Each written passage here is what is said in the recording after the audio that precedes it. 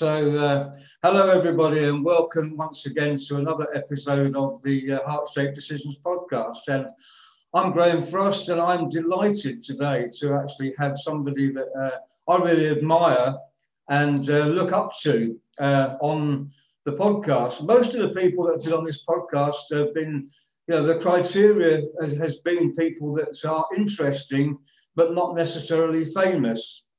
And Julie is interesting and probably a little bit famous as well, because you might actually have heard of her.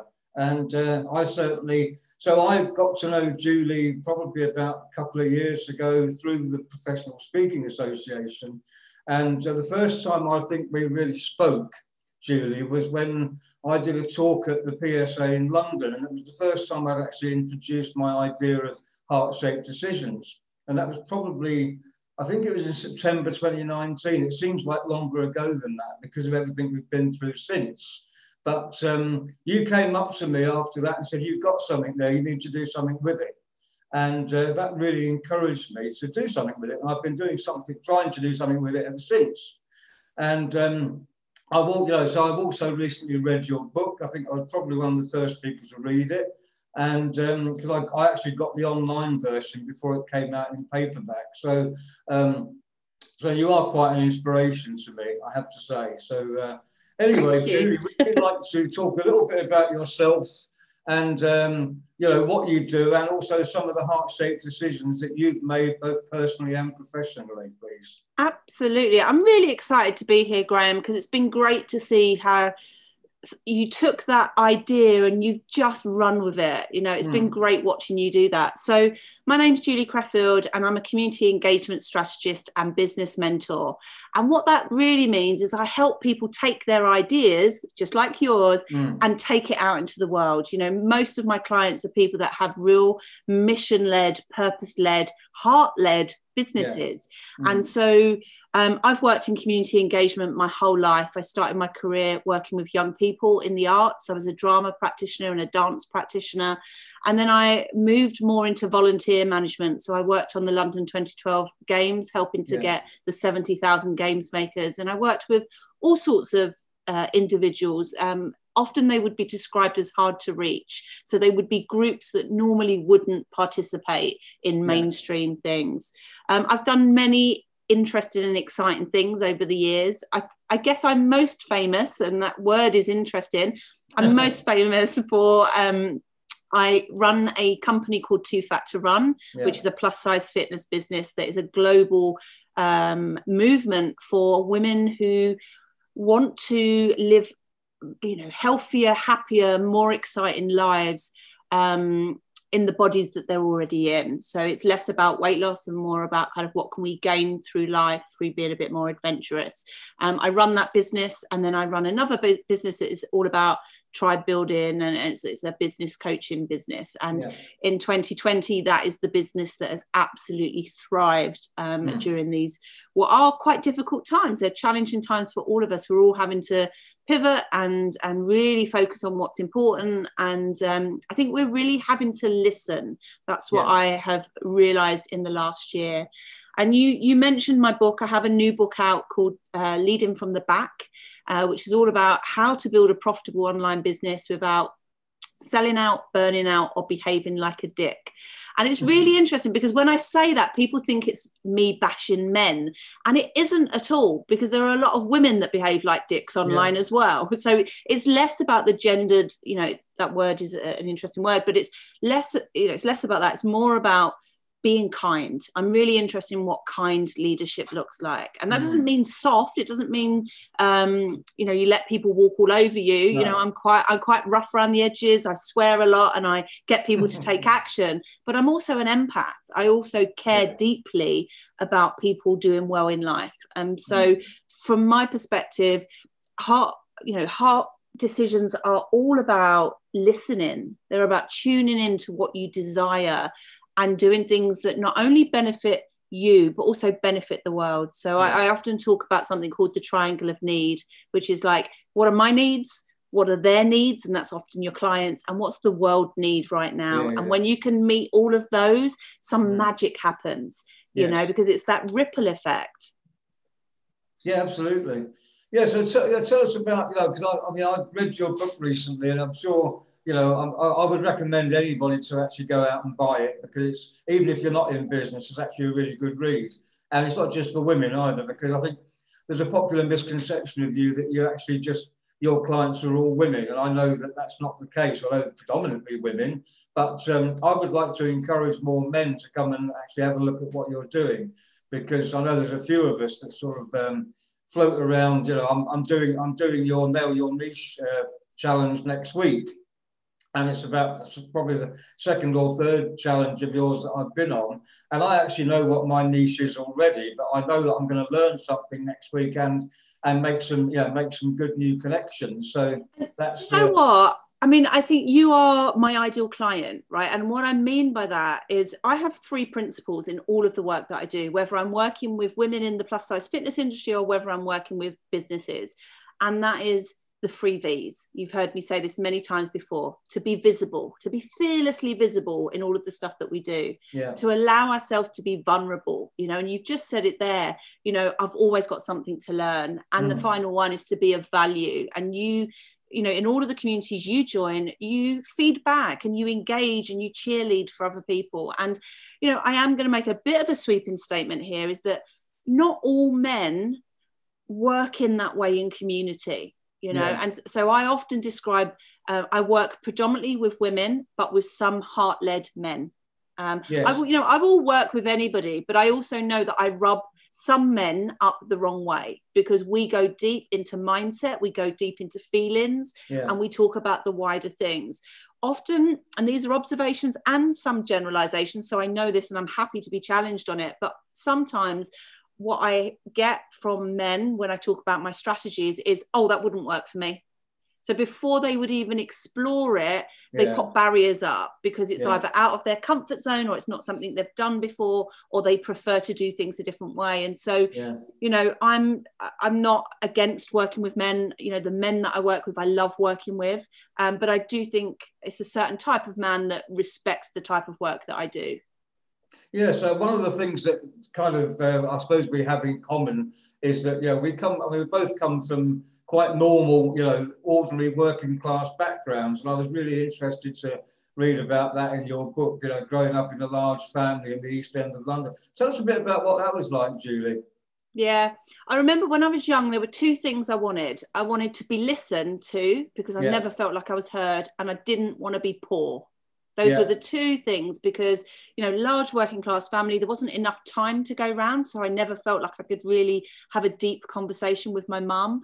And there was never enough to go round, like food and money and clothes. It was a tough time. My mum had 6 kids.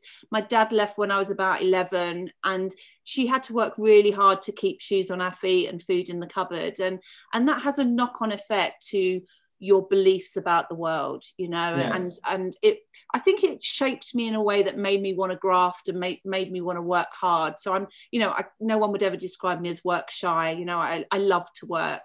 But I think for me, I know it's not unique to people that grow up in a working class background, but I know that many people have money mindset issues. So often you'll hear people say, oh, I want my business to be successful, not too successful. Don't want to make that much money. I just want to be comfortable. Well, that's me. Actually, that is totally me. But it's interesting, because what I connect money to now is every transaction that comes through my bank is connected to the potential for change. So every time somebody invests in one of my programs, I know if they put the work in and I put the work in, magic happens. So the more wealth I create, the more impact I create. They're really interconnected. So I have huge ambition to make huge amounts of change on this planet. And I know that with that comes income and wealth. And so I'm not driven by designer handbags or flash cars or any of those kind of things, but I would love to have an excess of money to invest in the things that I'm passionate about. So one of the things that's part of my mission is I'd love to invest in some kind of entrepreneurial school for kind of kids that are not doing very well at school, kids that are having a hard time with the academics, labeled as the naughty kid, which is what I was. Everyone told me I wouldn't amount to anything and that I was disruptive and rude. And not academic. That's what I was told. Don't bother going to college because you won't do very well, you know. Yeah. And I ended up getting a first class degree, and I've got a master's degree as well. So Wow. despite being working class and very, like, you know, normal in terms of the way I communicate, I'm also very smart. And I think if I hadn't have had the tenacity and the support from a couple of my teachers, my drama teacher really encouraged me, and my English teacher as well. If it wasn't for certain individuals along my life, I probably would have amounted to not very much, because that was the narrative that I was being given all of the time, is that, you know, because of your upbringing, because your mum's a single parent, because you live in the East End, you know, don't aspire to too much, because you'll just be disappointed. And so my mission is very much about helping people who have doubts about their brilliance, because I meet so many incredible people, but because they've got fears of selling, or because they've got visibility fears, they don't reach their full potential, or they think too small. You know, they'll have a project and they'll think, oh, I'm just going to work in my geographical area because that feels comfortable, when actually they could take their stuff out into a global platform and have real change. So yes, I want to change my life and the life of my daughter, but I also have bigger goals that are about, you know, my bigger mission. Yes, fantastic. I mean, so tell us, I mean, I know I'm actually quite envious of you, having worked on the 2012 Olympics, because I can remember in the build-up to the Olympics, and I was a little bit kind of cynical about it. I thought, oh, you know, we're spending all this money, and, you know, what's it going to bring to the country? And I can remember clearly sitting and watching the opening ceremony on TV at home in Peterborough, where I used to live there, and thinking, wow, this is actually something fantastic. And then I really heartily wished that I'd actually got involved as a games maker or something, got involved in some way. And then I went down to London for the Victory Parade at the end of it all, and stood there and clapped all the people going past for about 2 hours. You know, it was fantastic. What was it like to be involved in the 2012 Olympics? Oh, it was incredible. I mean, I live in Stratford in East London. The Olympic Park is my local park. I can walk to the stadium in about 7 minutes. So it's on my doorstep. And when the Games was originally proposed, which was around 2004, so it was a long, long time before the Games came, part of my job as a community engagement strategist was to go into communities and ask what they thought. You know, what do you think about the fact that the Games is coming? Would you get involved? What are your concerns? And there was a lot of skepticism. There was a lot of, well, there's nothing in it for me. It would all be for the young people. Everyone will come from outside. You know, it would just be crowded. So there was a lot of skepticism. And actually, I could see the potential, you know, to be able to showcase East London, to be able to get investment and to bring money in and all of those kind of things, but also to upskill local people. And that was one of the things I'm really proud of, is that I was very instrumental in the policy for the Games Maker programme. And one of the things I was really passionate about was making sure that the Games Maker workforce wasn't just old white men that enjoyed sport. Yeah. Because it was oversubscribed. You know, there was probably 10 applications for every one place for the Games Maker programme, and the majority of those were sports fanatics. And I don't have anything against sports fanatics, but there were lots of other people that could really benefit from that really once in a lifetime opportunity. So I wanted to make sure that a large percentage of Londoners got the opportunity to work on the games that were in their town, and there was a real mixture of ages, ethnicities, religions. I wanted to make sure that disabled people had access to get involved as well. So it's one of my proudest things that I was able to advocate for that. And I can remember during Games time, I actually signed up as a games maker myself. So I took a break from my job and I just went in the pool with everybody else. And I got allocated a really good job. I was really lucky to get allocated this job. I was in the anti-doping team. Okay. So my job was to walk around the athletes' village and locate the specific athlete that needed to be dope tested. Okay. And it was like being a spy, because you had their details, but you wasn't able to disclose it to anybody else other than the athlete. And so dark glasses on. Well, you had like a headset, you know, and a clipboard, and sometimes it's really funny. Sometimes the athletes would be evasive, because they would see us with the clipboards and think, oh God, I'm going to get dope tested. Right. And it wasn't because they would dope cheat. It's just because it was disruptive to their day. You know, was just on their way to the lunch hall, or they were just off to do a training session. And all of a sudden we would nab them and take them to the medical centre to get dope tested. So it was just a bit of an inconvenience, but it was so much fun. And I just had an enormous sense of pride during that time. Yeah. But interestingly, I got made redundant from the Olympics the day after the opening ceremony. So it was a bit of a bittersweet thing, really, because I'd worked on it for about 8 years.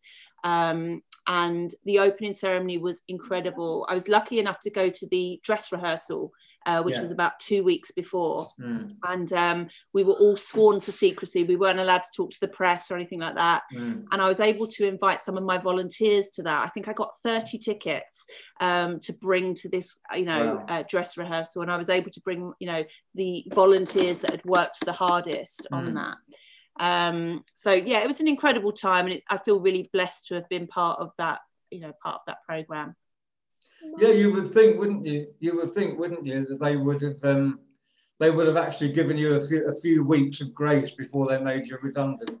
I know. It was literally the following day. I watched the opening ceremony in a local park just around the corner from me. Mom, this is really hot. Sorry. I don't mind if Rose interrupts for a minute. Sorry, Graham. No, it's okay. My daughter's trying to get my attention. I know, that's fine. What's the matter, Rose? Rose, give me like 5 more minutes and then I'll come.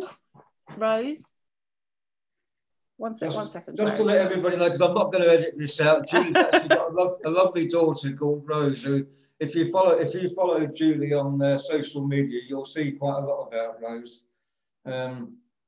Everybody's very fond of her. I'm not going to edit this out because it actually makes you more human. Thanks, Graham. I had a friend of mine on the podcast last year, who's a lady from Tunisia, and it's a Finnish lady from Tunisia. Long story, but she said to me, "Do you mind if the kids are in the background?" I said, "No, it makes you human."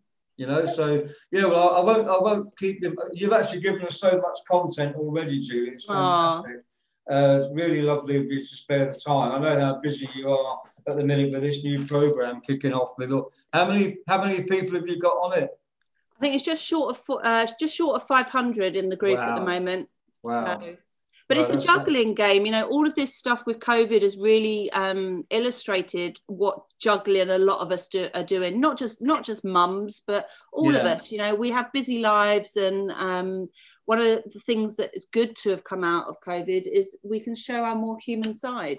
That our lives are not all perfect and easy and slick. And that's one of the things that I'm really passionate about sharing, is that you can have great success even if you don't have all of your stuff together. So even if your life is a bit rough around the edges. Oh yeah, I mean, my life's a bit rough around the edges at the minute. One of the things I've done, I moved house just over a year ago into a house that needed quite a lot of work doing to it. I've ended up having to do the work myself because I was thinking I'd pay somebody else, but I've had to learn to decorate. In fact, I've just finished decorating my office where I'm sitting now. So well, you can't really see it from where you are at the minute, but I'm actually quite proud. I've been wielding a paintbrush and things like that, which is something I've never really done before. So we've all had to learn new skills. It's like talking, doing video conferencing and all that kind of thing was something I thought I'd never learned to do, but here we are. Absolutely, I think we will all come out stronger.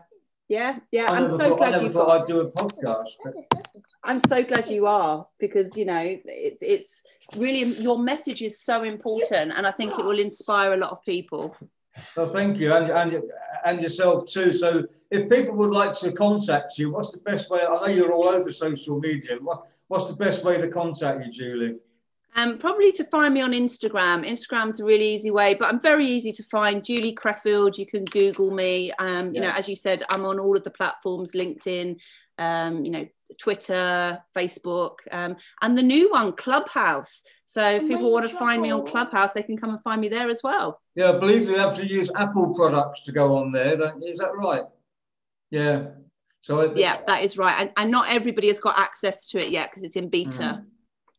Okay, well, thank you. So I'll let you go off and attend to your young lady now. But Julie, thank you so much. Thank you so much for being on. I look forward to talking again soon. And thank you so much again for being on the Heart Shaped Decisions podcast. Brilliant. And, thank you very much for having me, Graham. Take care. All the best. Thank you. Bye.